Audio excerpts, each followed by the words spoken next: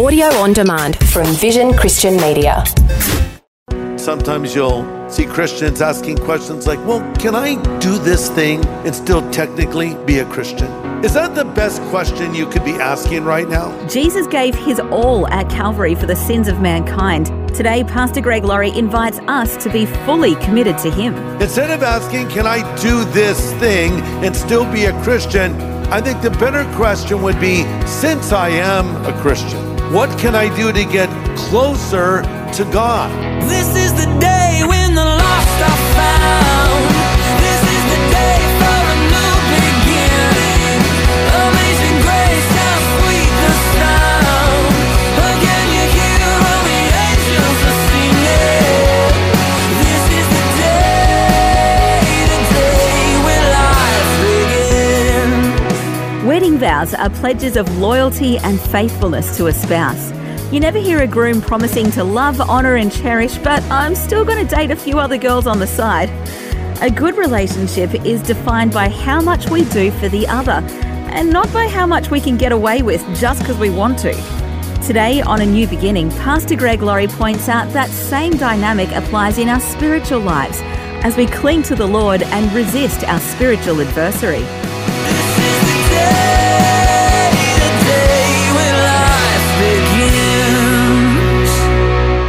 Don't get into deals with the devil because you'll always lose. And I bring that up because now we have Moses trying to get the Israelites out of the bondage of Egypt, and Pharaoh is saying no. Of course, the Lord appeared to Moses at the burning bush and commissioned him. And he was to return to the court of Pharaoh, where he once lived as a young Egyptian prince, to demand the release of the Jews, and specifically to say to the Pharaoh, we're going to go 3 days journey into the wilderness and offer a sacrifice to the Lord. But the Lord also told Moses, this is not going to be easy. The Pharaoh is going to be resistant, and the Pharaoh is going to harden his heart. And now we're going to see how the Pharaoh tries to negotiate with Moses, how he tries to reach a compromise with Moses. But the Pharaoh's intent was never to release the Jews. It was just to wear Moses down. And it's a picture of what happens when we try to do deals with the devil. So the Lord sent a series of plagues upon Egypt, 10 in total, each gaining in intensity as the Pharaoh's heart grew harder. Why did God send these plagues? Number one, if you're taking notes, they were a direct answer to Pharaoh's question, which was, who is the Lord that I should obey him? See, Pharaoh thought he was the Lord. Pharaoh thought he was God. He was the most powerful man on the face of the earth. And Moses comes into his court and says, the Lord sent me to you. The Pharaoh's reaction is, who is the Lord that I should obey him? God said, that's a good question. I'm going to answer that for you. So God sent a series of plagues to show his mighty power. That's point number two. The plagues were a demonstration of God's power. From the death of the firstborn to the darkness, they came over to the land. From the bugs to the frogs, God was showing his power. Exodus 9:15 says. Number three, the plagues were a judgment on the Pharaoh in Egypt for their cruel treatment of the Jews. Remember that the Lord made a promise to Abraham and his descendants, the Jewish people. He said, I will bless them that bless you, and I will curse those that curse you. And so Pharaoh cursed the Jews. He was opposed to the Jews, and he faced the repercussions of it. So the Lord was keeping his promise there. And fourth and lastly, the plague showed the emptiness and futility of the false gods of Egypt. See, the Egyptians worshipped all kinds of crazy stuff. They worshipped the Nile River as a god. They worshipped this frog goddess thing, Heget, the head of a frog, the body of a woman, sort of a goddess of fertility. They worshipped insects. And so the Lord said, oh, you worship this stuff? Oh, you want gods? I'll give you more gods and you can shake a stick out. And the various plagues came. And number one, of course, was the Nile River turning to blood. The Egyptians considered the Nile River sacred. It also was essential because they got their drinking water from there. So it was turned to blood. Then there was an invasion of frogs everywhere. Frogs in your bed, frogs on the floor, frogs in the oven, frogs in the fridge, frogs hanging off the ceiling. And the Pharaoh was starting to freak out a little bit, and he was starting to crack. And he said, pray that God makes the frogs go away. And Moses prayed, and the frogs all died in mass. And the Bible says the land stank. That's great King James translation there. But still, Pharaoh was hardening his heart. Now, plague number 3, gnats. Thousands, millions of gnats, followed by an invasion of spiders, ticks, and beetles. This was the first case of Beatlemania in history. Ladies and gentlemen, the Beatles. That's how many understood that was an imitation of Ed Sullivan? How many of you know who Ed Sullivan is? All the young people are, we don't know. Google him, Ed Sullivan, comma, the Beatles. You'll get the joke. And even after you Google it, you won't think it's funny. But still, the Beatles were a British band many years ago. John, Paul, George, and Ringo. Anyway, so the invasion of beetles, insects everywhere, and these gnats and these flies were getting into their eyes, into their ears, into their nostrils. But Pharaoh's heart just got harder and harder. Okay, now we're going to look at how the Pharaoh tried to trick Moses and Aaron into doing what he wanted them to do. So go to Exodus chapter 8. I'm going to read verses 25 to 28. I'm reading from the New Living Translation. Pharaoh called for Moses and Aaron. All right, go ahead and offer sacrifices to your God. But notice this, but do it here in the land. You might underline that phrase, do it here in the land. I'll come back to it. Moses replied, well, that wouldn't be right. The Egyptians detest the sacrifices that we offer to the Lord our God. Look, if we offer our sacrifices here where the Egyptians can see us, they will stone us. We must take a 3-day trip into the wilderness to offer sacrifices to the Lord our God as he has commanded us. Pharaoh replied, all right, go ahead. I'll let you go into the wilderness to offer sacrifices to the Lord your God, but don't go too far away. Underline that phrase as well. Don't go too far away. Now hurry and pray for me. Very interesting passage of scripture. First, the Pharaoh says in verse 25, offer your sacrifices here in the land. At first, it sounds good. It's a breakthrough. I mean, after all, when Moses and Aaron first went to see the Pharaoh, it was a flat out no. And not only that, but to add insult to injury, he took the straw away from the Israelites that they used to make brick, and they had to collect their own straw, making their job harder. Things weren't going well. But as the successive plagues came upon Egypt, the Pharaoh is starting to crack. Now he's trying to negotiate, but really what he's trying to do is wear Moses down. What did God command? 3 days journey into the wilderness. Why? Because God wanted as much distance for Israel from Egypt as possible. And that's our objective as well. We want to keep as much distance from evil as possible. And sometimes you'll see Christians asking questions like, well, can I do this thing and still technically be a Christian? Is that the best question you could be asking right now? Instead of asking, can I do this thing and still be a Christian? I think the better question would be, since I am a Christian, since Christ has forgiven me of all of my sin, since I know now that I'll go to heaven one day, what can I do to get closer to God? What can I do to grow more spiritually? So the Pharaoh is trying to wear them down and keep them close. Again, reminding us, don't do deals with the devil. The devil might say to you, in effect, all right, I never wanted you to become a Christian. I was against it from the beginning, but come on now, be practical. You can still have a little fun. You can still dabble with a few things here and there. And he knows that's the way he kind of gets a foothold. You see, he says, okay, you can go, just don't go too far. I want to keep an eye on you. And so we start adapting. It's great to have you join us today for A New Beginning with Pastor Greg Laurie. Well, today, Pastor Greg is presenting a message titled The Danger of the Compromised Life. We're studying the successes and the failures of Moses in the series Water, Fire, Stone. Listen, nobody falls away from God all at once. Every now and then you'll read an article about some fairly well-known person, perhaps, who says, oh, I was a Christian and I'm not a Christian anymore. And you think, how does that even happen?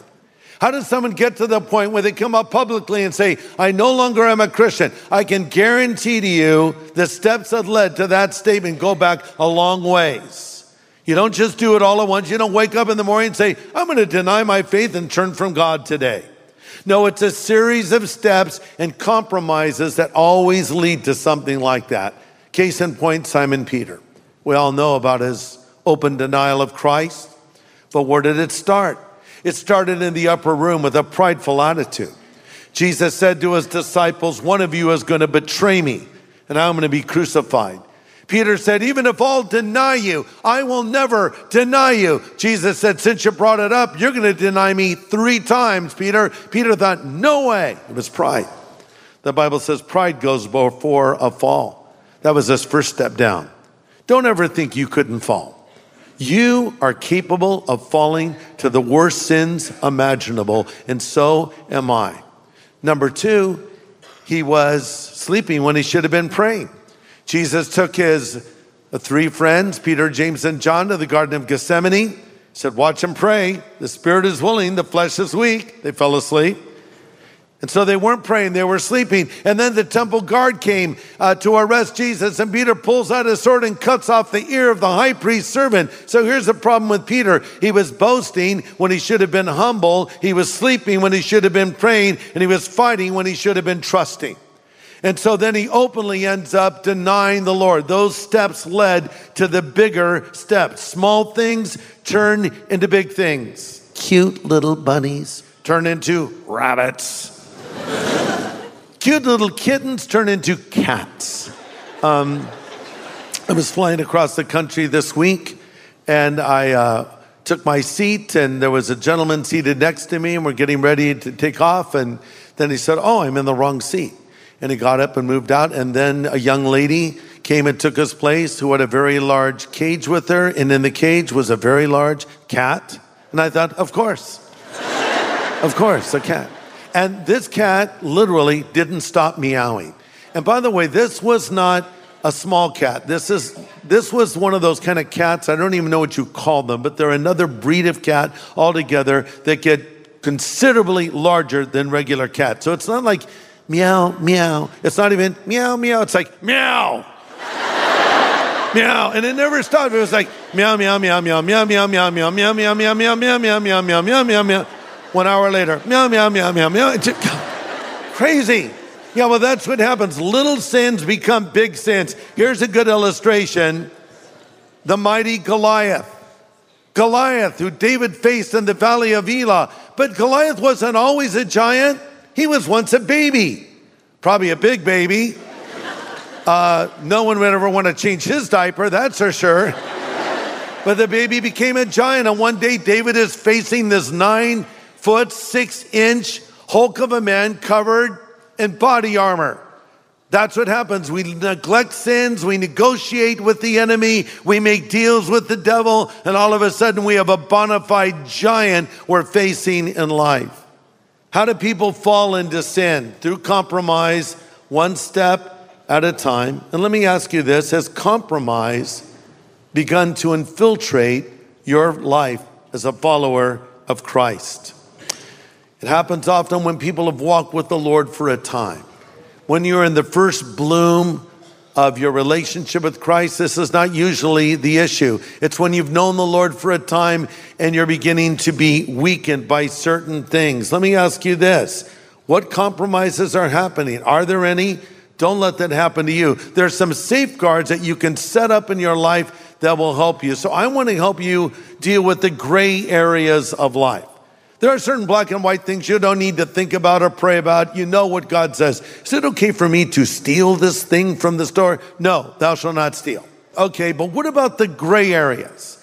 What about those things in life that we're not sure if they're right or wrong? Here's 3 things to ask yourself before you engage in those activities. Number 1, if you're taking notes, ask yourself the question, does it build me up spiritually or does it tear me down?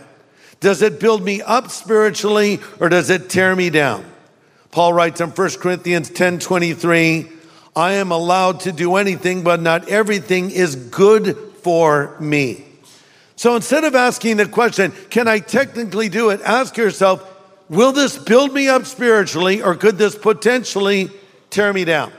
Or to use a different analogy, let's say you're running in a race. Is this a wing or is it a weight? Well, it's slow me down. If you're going to run a race, don't wear cowboy boots. You need running shoes. You need shoes that are designed for moving you forward quickly. And don't wear a bunch of extra clothes. Don't carry barbells with you. It's going to slow you down. And in the race of life, you lay aside the weight and the sin that so easily besets you. The author of Hebrews reminds us, is it a wing? Is it a weight? Not just am I technically allowed to do it, but could it tear me down potentially? Listen to this. Anything that would tear you down spiritually, anything that would pull you away from the people of God, anything that would keep you from Christian fellowship or take the edge off your desire for prayer or your appetite for Bible study should be avoided at all costs. So, number one, does it build me up or could it tear me down? Number two, does it bring you under its power? Does it bring you under its power? 1 Corinthians 6:12, Paul says, I have the right to do anything, but not everything is beneficial. I have the right to do anything, but I'll not be mastered by anything. I don't want to be under the control of anyone or anything except Jesus Christ. Does it have you under its power? Oh, it can be a drug. It can be drink. It can be your cell phone. It can be binge watching Netflix. It can be so many things that you just lose control. I can't stop. I just have to keep going. And wait, I don't want to be under the power of something. So the question is not, is it okay to do or even technically allowable? Is it bringing me under its power now? I can't go an hour without doing this thing. That's not good. And third and lastly, do I have an uneasy conscience about it? Do I have an uneasy conscience about it? The Bible says in Romans 14:23, whatsoever is not from faith is sin. Or as the New Living Translation puts it, if anything you believe is not right, you are sinning. Just because someone else does something does not mean you should, you see? So, you may know someone that does something as a Christian. You say, well, I can do that. And all of a sudden it's your downfall. So you should not do that because you have an uneasy conscience about it. So these are things that we need to be considering as believers. Why? Because we have an adversary. We have an enemy. We have the devil who is like a coiled rattler waiting to strike. And Genesis 4:7 says, sin is crouching at the door, eager to control you, but you must subdue it and be its master. So be careful.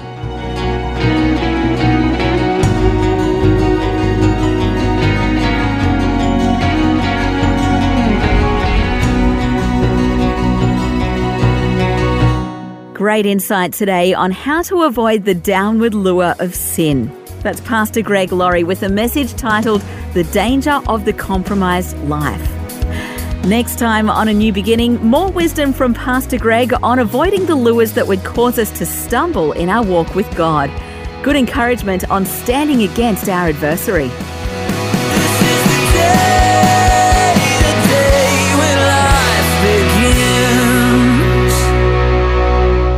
Today's message from Pastor Greg Laurie was called The Danger of the Compromised Life.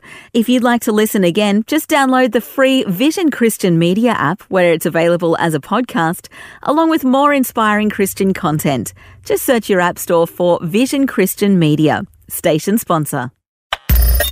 Thanks for taking time to listen to this audio on demand from Vision Christian Media. To find out more about us, go to vision.org.au.